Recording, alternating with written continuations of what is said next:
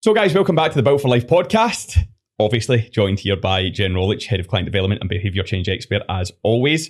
I just want to say guys, first and foremost, it's been fantastic to hear all your feedback from the podcast. One of the biggest things that stood out, especially when Jen was talking, was the fact that so many people couldn't believe that she used to work out in a bin bag because that was something a PT told her. Tell us a wee bit more, Jen, about people reaching out and like some of the things they've been saying to you. So many people have texted me saying I was laughing so much at the image of you doing PT in a bin bag. I was laughing so much at you chewing the 6 almonds. It actually made me realise I wasn't alone. Like, so many other people have been told to do this mental shit and have believed this mental shit. So listen, if the thought of me sweating profusely in a bin bag at a PT session gave you a laugh, then I'm happy. That's exactly what I'm here for. To be honest, like I've seen the conventional boxer in a bin bag, but that stretches it just one step too far. Yeah, I was definitely not the Rocky Balboa of Blantyre, I'll tell you that. You might be a Coatbridge now, though, that you're doing things right. True. So why don't we actually touch on some myths in the fitness industry? Obviously, the fitness industry has evolved so much in the last probably 10 years. It's had a lot of funding, a lot of stuff that kind of logistically and in theory sounded correct has obviously been proven not to be. Like even just like the starvation mode thing, like in theory, 100% your body's going to stop losing body fat because it doesn't want you to starve to death. Like in theory, 100% sounds like it could be a thing, yep. But it's bullshit. Yep. So why don't we look at maybe some of the myths that you get drew into previously, some of the myths that you've heard maybe on a regular basis, and we'll just start to debunk a lot of them so any of our listeners that potentially still do these things can maybe wheel themselves off it a little bit. Yeah, oh my God, I wouldn't even know where to start because I think that there is not a single myth that was peddled in the diet industry that I didn't once believe at any given time. I think one of the biggest ones was absolutely that starvation mode thing. Like I can remember being on 1,000 calories a day, exercising profusely and wondering why I wasn't losing weight. And I think it's interesting because not until I met you did I understand the difference between losing fat and losing weight, right? If I seen scale weight not moved, I assumed that I wasn't losing fat.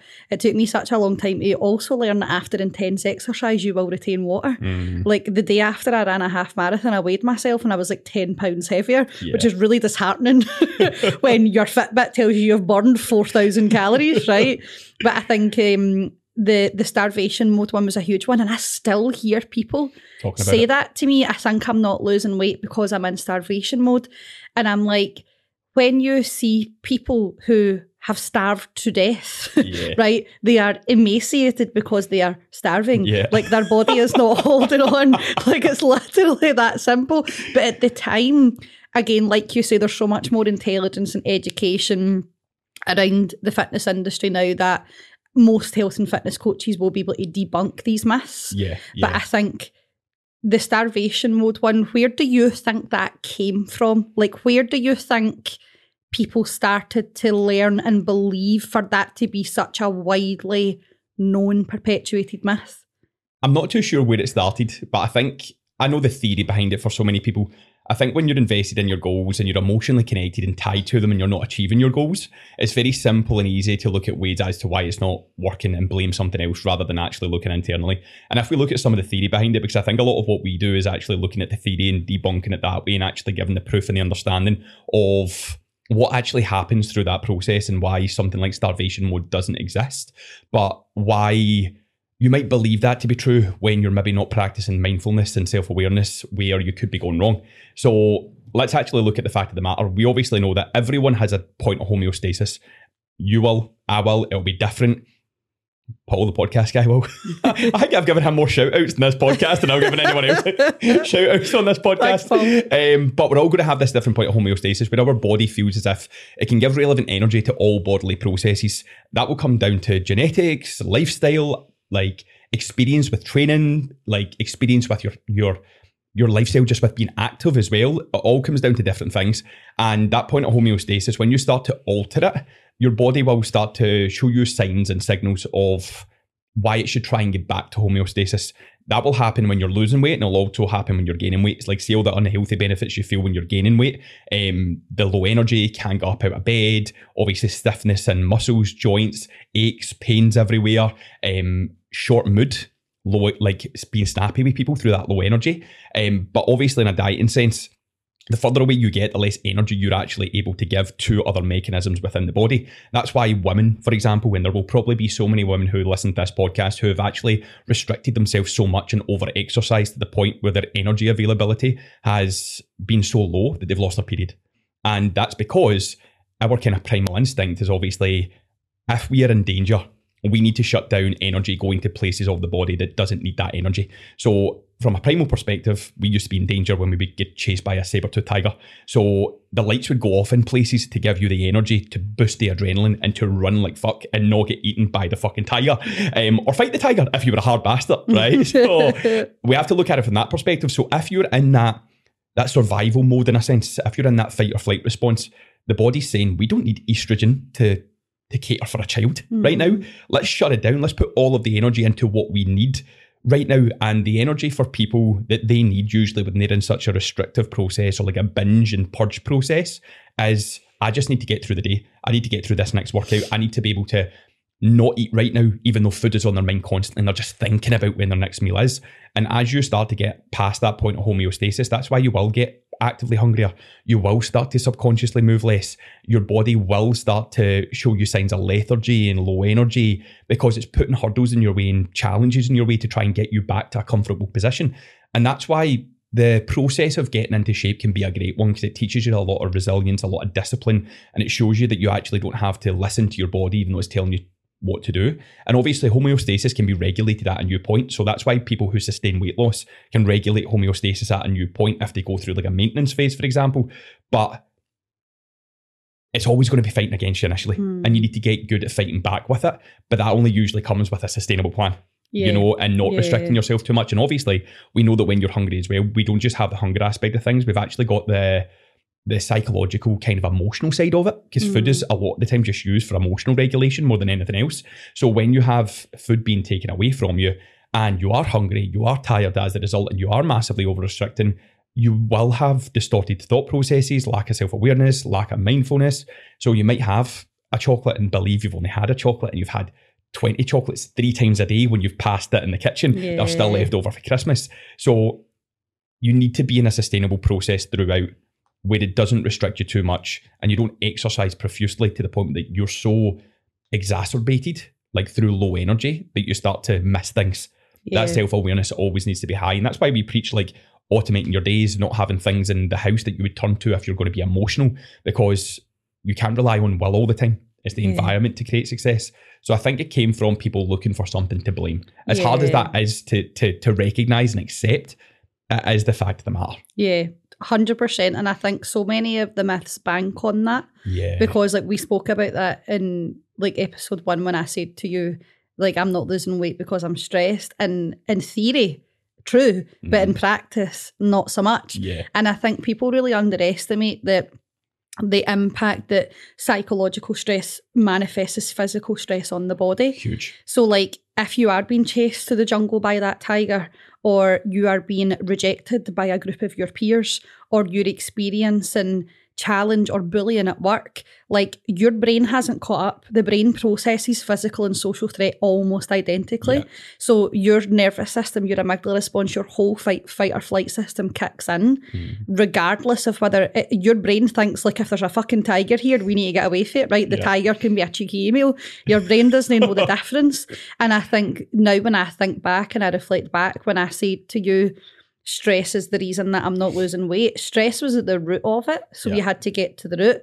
But actually the symptoms of it were exactly that. The overeating, the not sleeping properly, like all of those impacts that for someone like me, when I was always on a diet, in inverted commas, I did believe that my body was in starvation mode because in my mind, I was always on a diet and never losing weight, when actually I was all in on a diet for 2 weeks and then all off it for 4.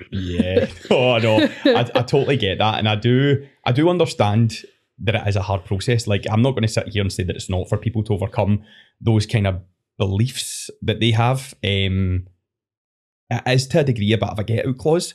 Because I truly believe that you do have to look at yourself and just be completely blunt and honest and accept what you're doing and drop the ego with it, but it is a protective mechanism, and that's why most people trying to get in shape are doing it for some form of protective mechanism as well. Like a lot of the reasons are actually very dark reasons rather than good reasons.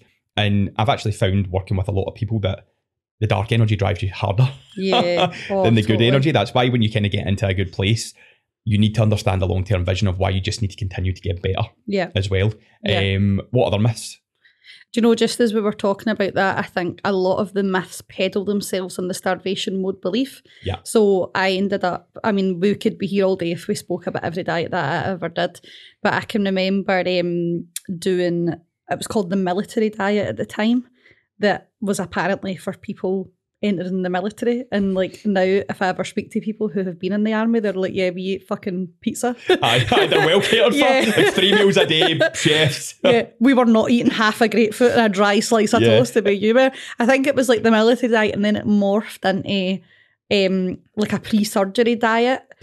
Like Christ knows, but so many of these perpetuated on the myth that genetically different things work for different people. So your genetics will depend on body type and all that. Yeah. Fucking hell. So I was told for my body type, because I carry all of my weight around my stomach in the middle, that I had to do keto because carbs were causing insulin resistance or insulin spikes or something to do with insulin. So if I removed carbs altogether, then I would lose weight. So tell us about how that is bullshit.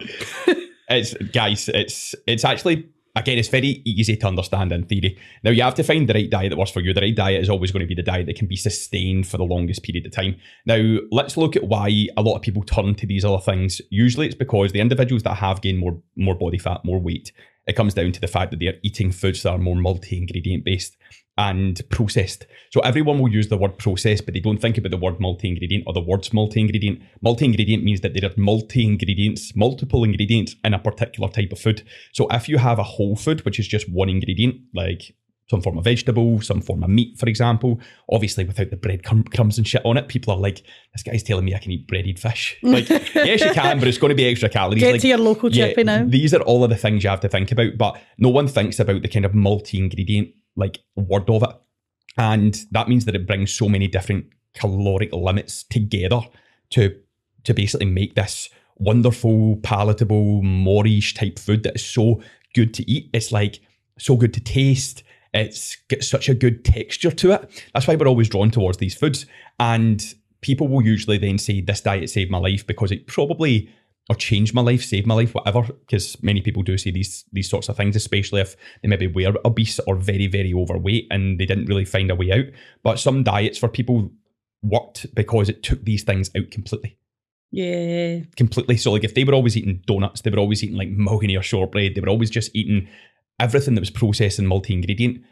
And multi-ingredient means it's usually got a mix of like carbs and fats. That's why it is so moreish. I said to my guys a couple of weeks ago, like when was the last time you just had a baked potato with like no butter on it or anything on it?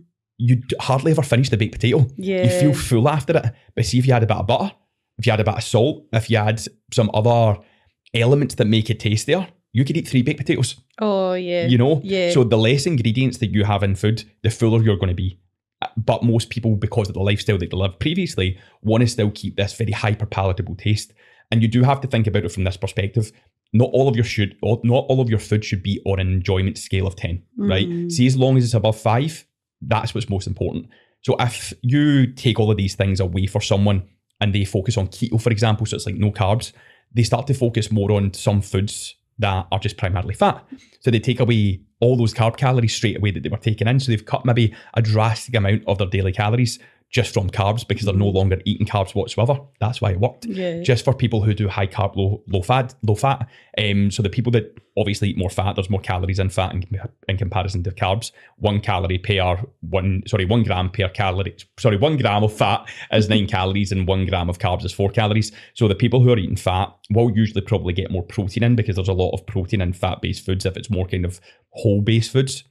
Whereas with carbs, you don't really get a lot of fat or a lot of protein just in carb-based foods. So it's again, you've cut a lot of those calories out straight away. So people really get pulled into this belief that this is the diet that works when really it's the diet that weaned them off of a lot of the other foods that they were eating that were so multi-ingredient based that they were just over-consuming on too much. And science has showed like that it doesn't matter what your macro split is, as long as you're in a calorie deficit, that is what works. And I think a lot of people don't take this into consideration, and this is what I said to the guys a few weeks ago. If you think of it from this perspective, there's a difference between losing fat and burning fat. Huge difference, right? So most people think if you're burning fat, you're losing fat.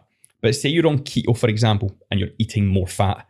Yes, you're eating more fat, but you're also storing more fat, even when you're burning more fat. So fat becomes the fuel source. So you might be burning more fat because you've got more fat as an energy source, but you'll also be storing more fat because you're eating more fat.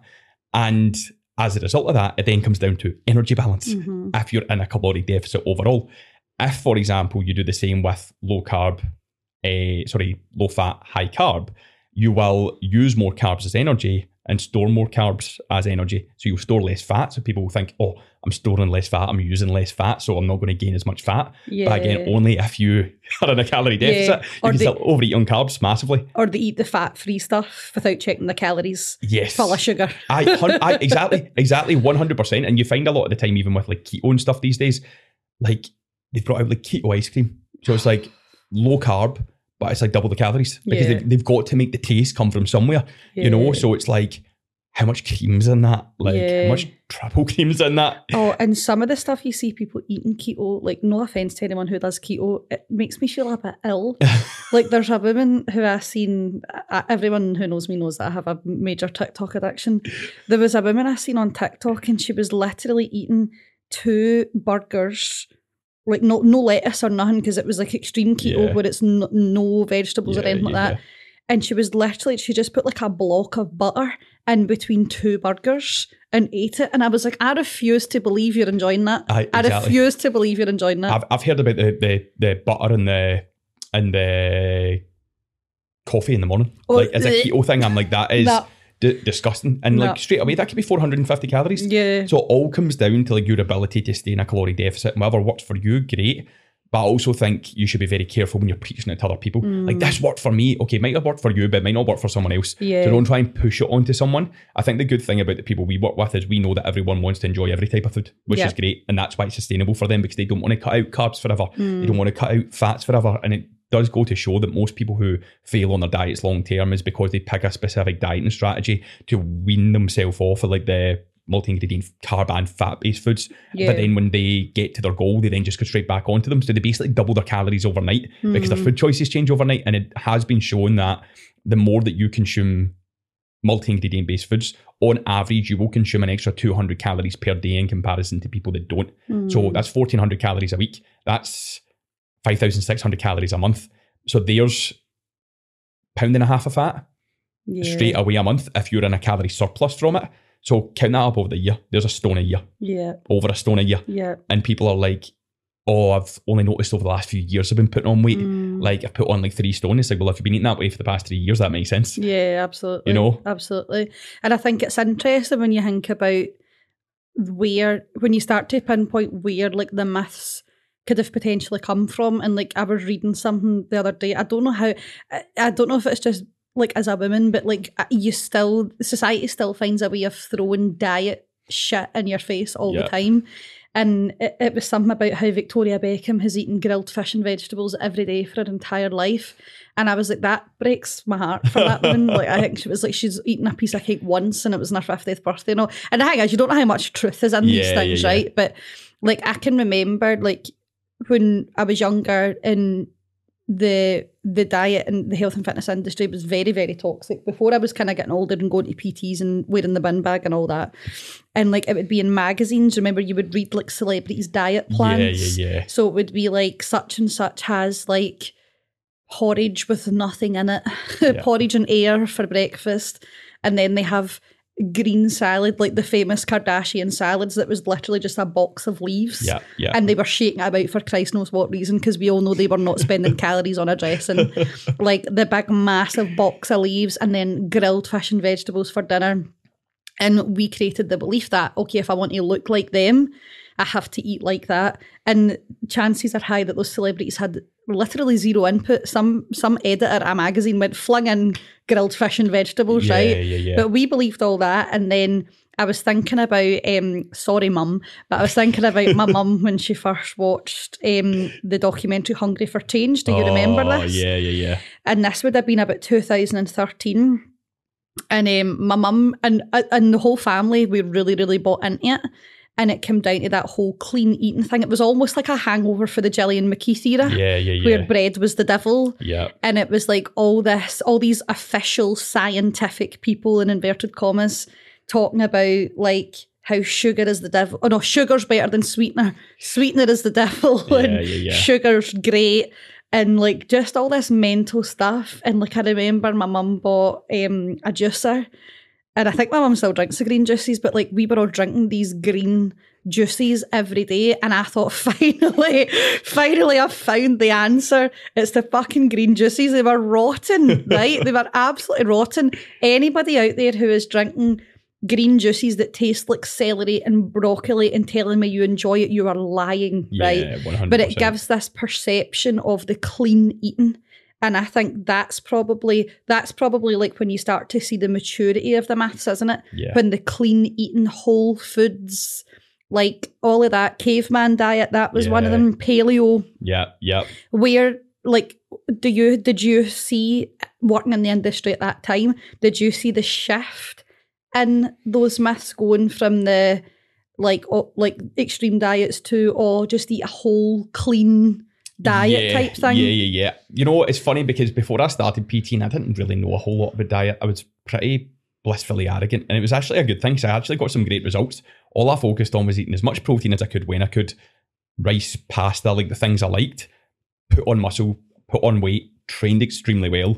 And when I finally got into the industry working and I learned more about it, I then started to open my eyes to different theories. And I probably at the beginning overcomplicated it with my clients because of all these different theories. You're new in the industry, you want to look smart, and you're like, well, this is what these people are preaching. You must be smart because you don't know much. You don't really stand on your own 2 feet at that point. You don't understand where to go for relevant information or like what to take. And I remember like one of my pals, I PT'd him back in like 2014. So this would have been my first year of PTing. And he messaged me like last year, and it was an email attached with his diet plan on it at the time. No way. And he'd done bring back 2014 March return, and something on it said, I can't remember the full diet, but a part of it was an avocado, and it was in brackets, avocado is good for burning body fat, like belly fat. And I was looking at it like, oh my God, I can't even remember writing it. I can't even remember believing that. I'm so far for that now that I'm like, Jesus fucking Christ.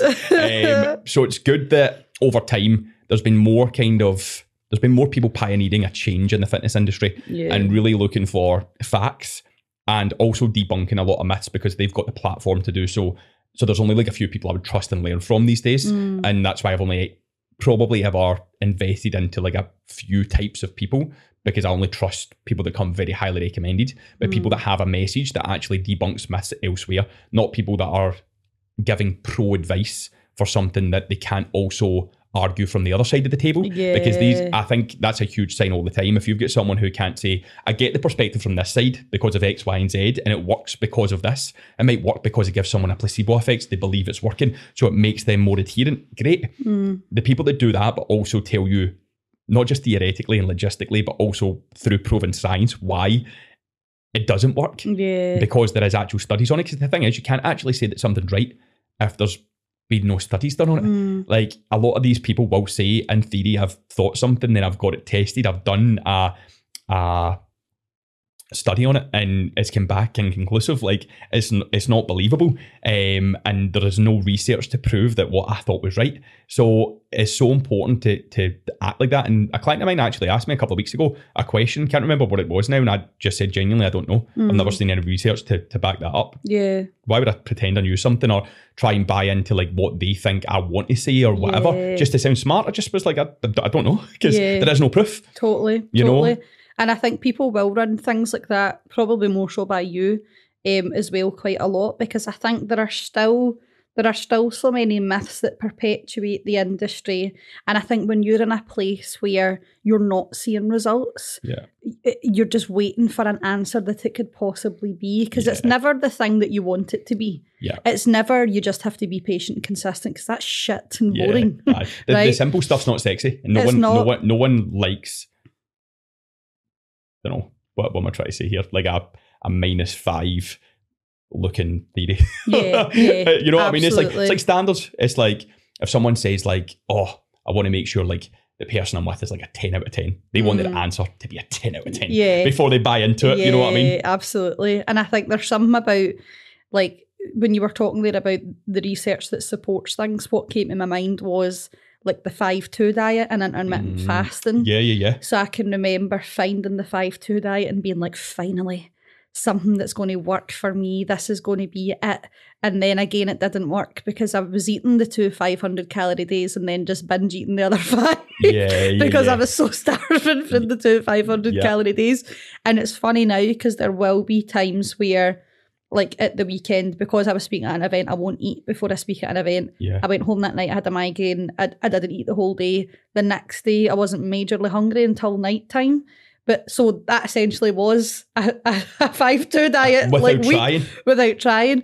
And I think when you look at that, when you look at intermittent fasting, people, I think, sometimes want to believe that there's some sort of scientific reason behind why it exists and why it works, and there is, right? The scientific reason is it puts you into a calorie deficit. Because you cut your feeding window. You cut your feeding window down. And like a lot of the time, I would say I probably do intermittent fasting without doing it deliberately because I won't eat until about lunchtime. Yeah. Paul, my husband, is the king of intermittent fasting. He does not eat until about 3 or 4 o'clock in the day, right? It's not a deliberate fasting window. It's just that's when he's naturally hungry. And I wonder if sometimes when you hear about things like intermittent fasting, the thing that it's like they're trying to find a reason other than a calorie deficit to tell you that it works, right? So something about how your body is burning extra fat for the 12 hours, or do you remember the fasted cardio days? Oh my god! Do all your cardio fasted, like, because there can't just be the reason other than pushing a calorie deficit. Exactly. And it's funny because I was actually just thinking to myself there, like, how many people probably don't intuitively eat when they're supposed to eat and don't realise how much they're just eating out of emotion. Like, I have conversations with clients and I'm like, okay, well, if you're going out for dinner, you could easily fast to the afternoon, break off that first meal, and then that gives you calories to backload later in the day when it works best. Like, see, I'll be totally honest, when I'm trying to gain weight, I add breakfast in. When I'm trying to lose weight, I remove breakfast. Simple as that. It is that fucking simple. And people are like, no, but surely not. And I'm like, that is all it is. And then obviously if calories continue to taper down, or remove calories from other meals throughout the day, it's as simple as that. But I'll still not add breakfast back in at any point because it works for me, and I'm actually never intuitively hungry when I wake up because I feel it affects my energy the first few hours in the day. What you have to realise is your beliefs around food a lot of the time actually have been passed down to you. Like, breakfast is the most important meal of the day. I was just going to say, there's the myth. My Fitbit said to me the other day, popped up, because it sends me notifications that I don't want all of the time.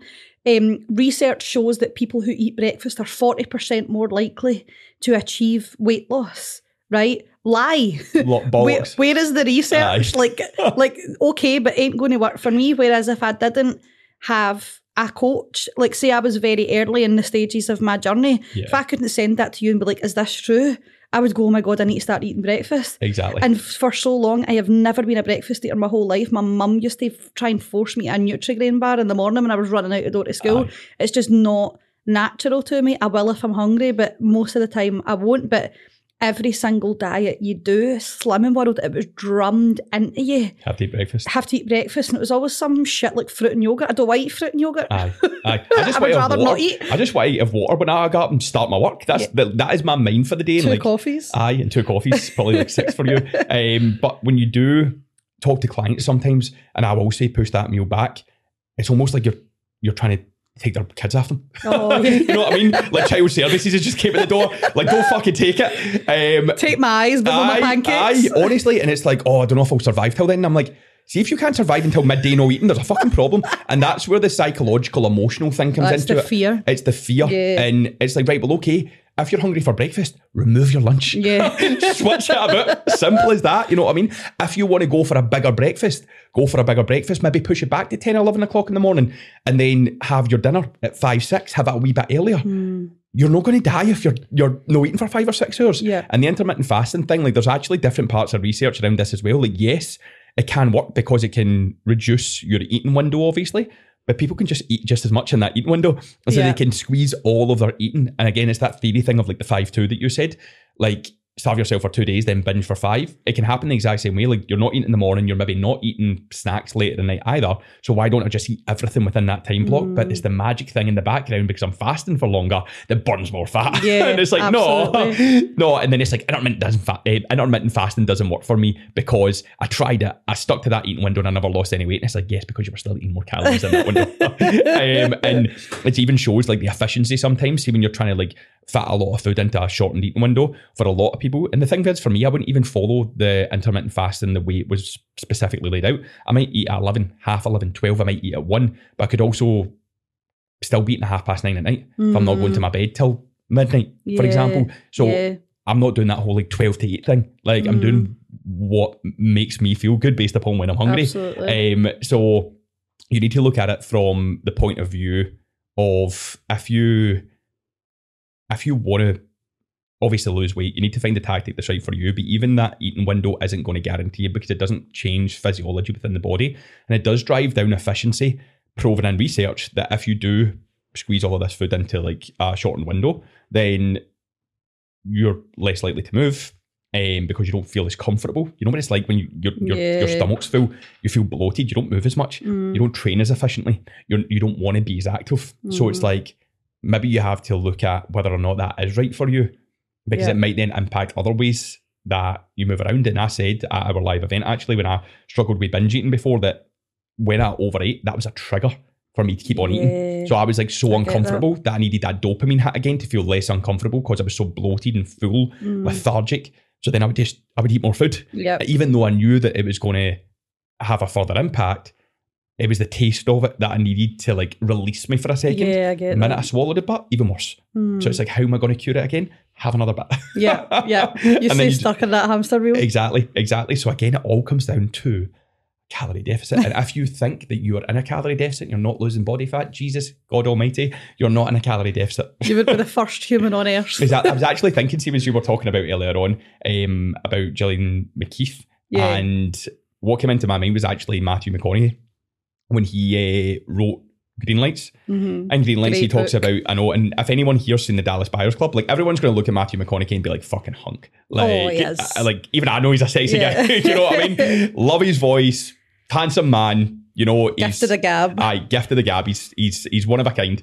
Great actor as well. And in Green Lights, he talks about how he obviously was going to cut down for the Dallas Buyers Club. So he'd actually bought the right to the Dallas Buyers Club years ago. And he bought it because he wanted to be the actor in it. He knew like the times were going to change for him from him doing like the rom-coms, that's what they're called, romantic comedies, because he wanted to do more serious acting. So when he managed to get the rights to it, he held on to it for years until he found the right person that would take him through the director's process and like produce it and so on and so forth.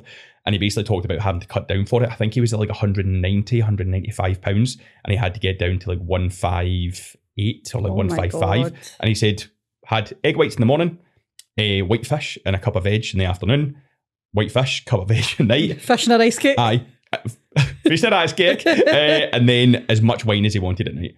Nice. That was his diet. But again, he didn't overcomplicate it. He was like, I know I need to share a shit ton of weight here. I'm just going to make it easy. Do something that works for me. Like, I know I need to eat very little, so I'm going to eat very little and I'll lose the weight. Obviously, it wasn't going to be sustainable doing it in that way for him. But see, if you do want to go through, and this is where people maybe get it wrong these days as well, sometimes you do have to go through a drastic weight loss to get a lot of weight off, to have a healthier lifestyle to start with. Sometimes, like if you're a very, very big individual and you have a lot of body fat, you're very uncomfortable, you want as much weight as possible off as quickly as possible. You do, because there's two things here. Psychologically, if you don't, you're going to believe that you can't. And secondly, you're going to start to realise that you're capable of more sooner than thinking, I can't do X, Y, and Z until I get to X weight loss. And that's miles away. The quicker you can get to a goal, feel more comfortable, the quicker you can move on to the next goal. I wouldn't recommend it for people that are looking to lose less weight, but people who are looking to lose a lot of weight, 100%. Totally. And I think fat loss by its very nature is not sustainable. Like a fat loss journey is not supposed to be sustained in the long term, because you're not supposed to be in deficit calories for the rest of your life. You're supposed to get in and get out, which is something that has taken me a very long time to learn. Get in, get out, clean it out. Absolutely. 100%. So guys, we're going to wrap up there. That was our myths for the day. We probably could have got into more, but you probably realise that we digress quite a bit. And just a bit. Basically just talk shite. Please come back again. Aye, but hopefully you enjoyed it. If you did, please tag us, send us a message, let me know what you think. Let Jen know what you think. Jen, what's your Instagram handle for anyone that's listening that doesn't know? I am at coach.with.jen. Perfect. And I'm Mark I'm Mark Strathern _ Built for Life. Yep, changed from the People's PT. Built for Life. Built for Life all the way. So guys, please share, tell your friends if you think it's going to be useful for someone. Reach out to us. We would love to know what you think. And we'll see you next time. Bye.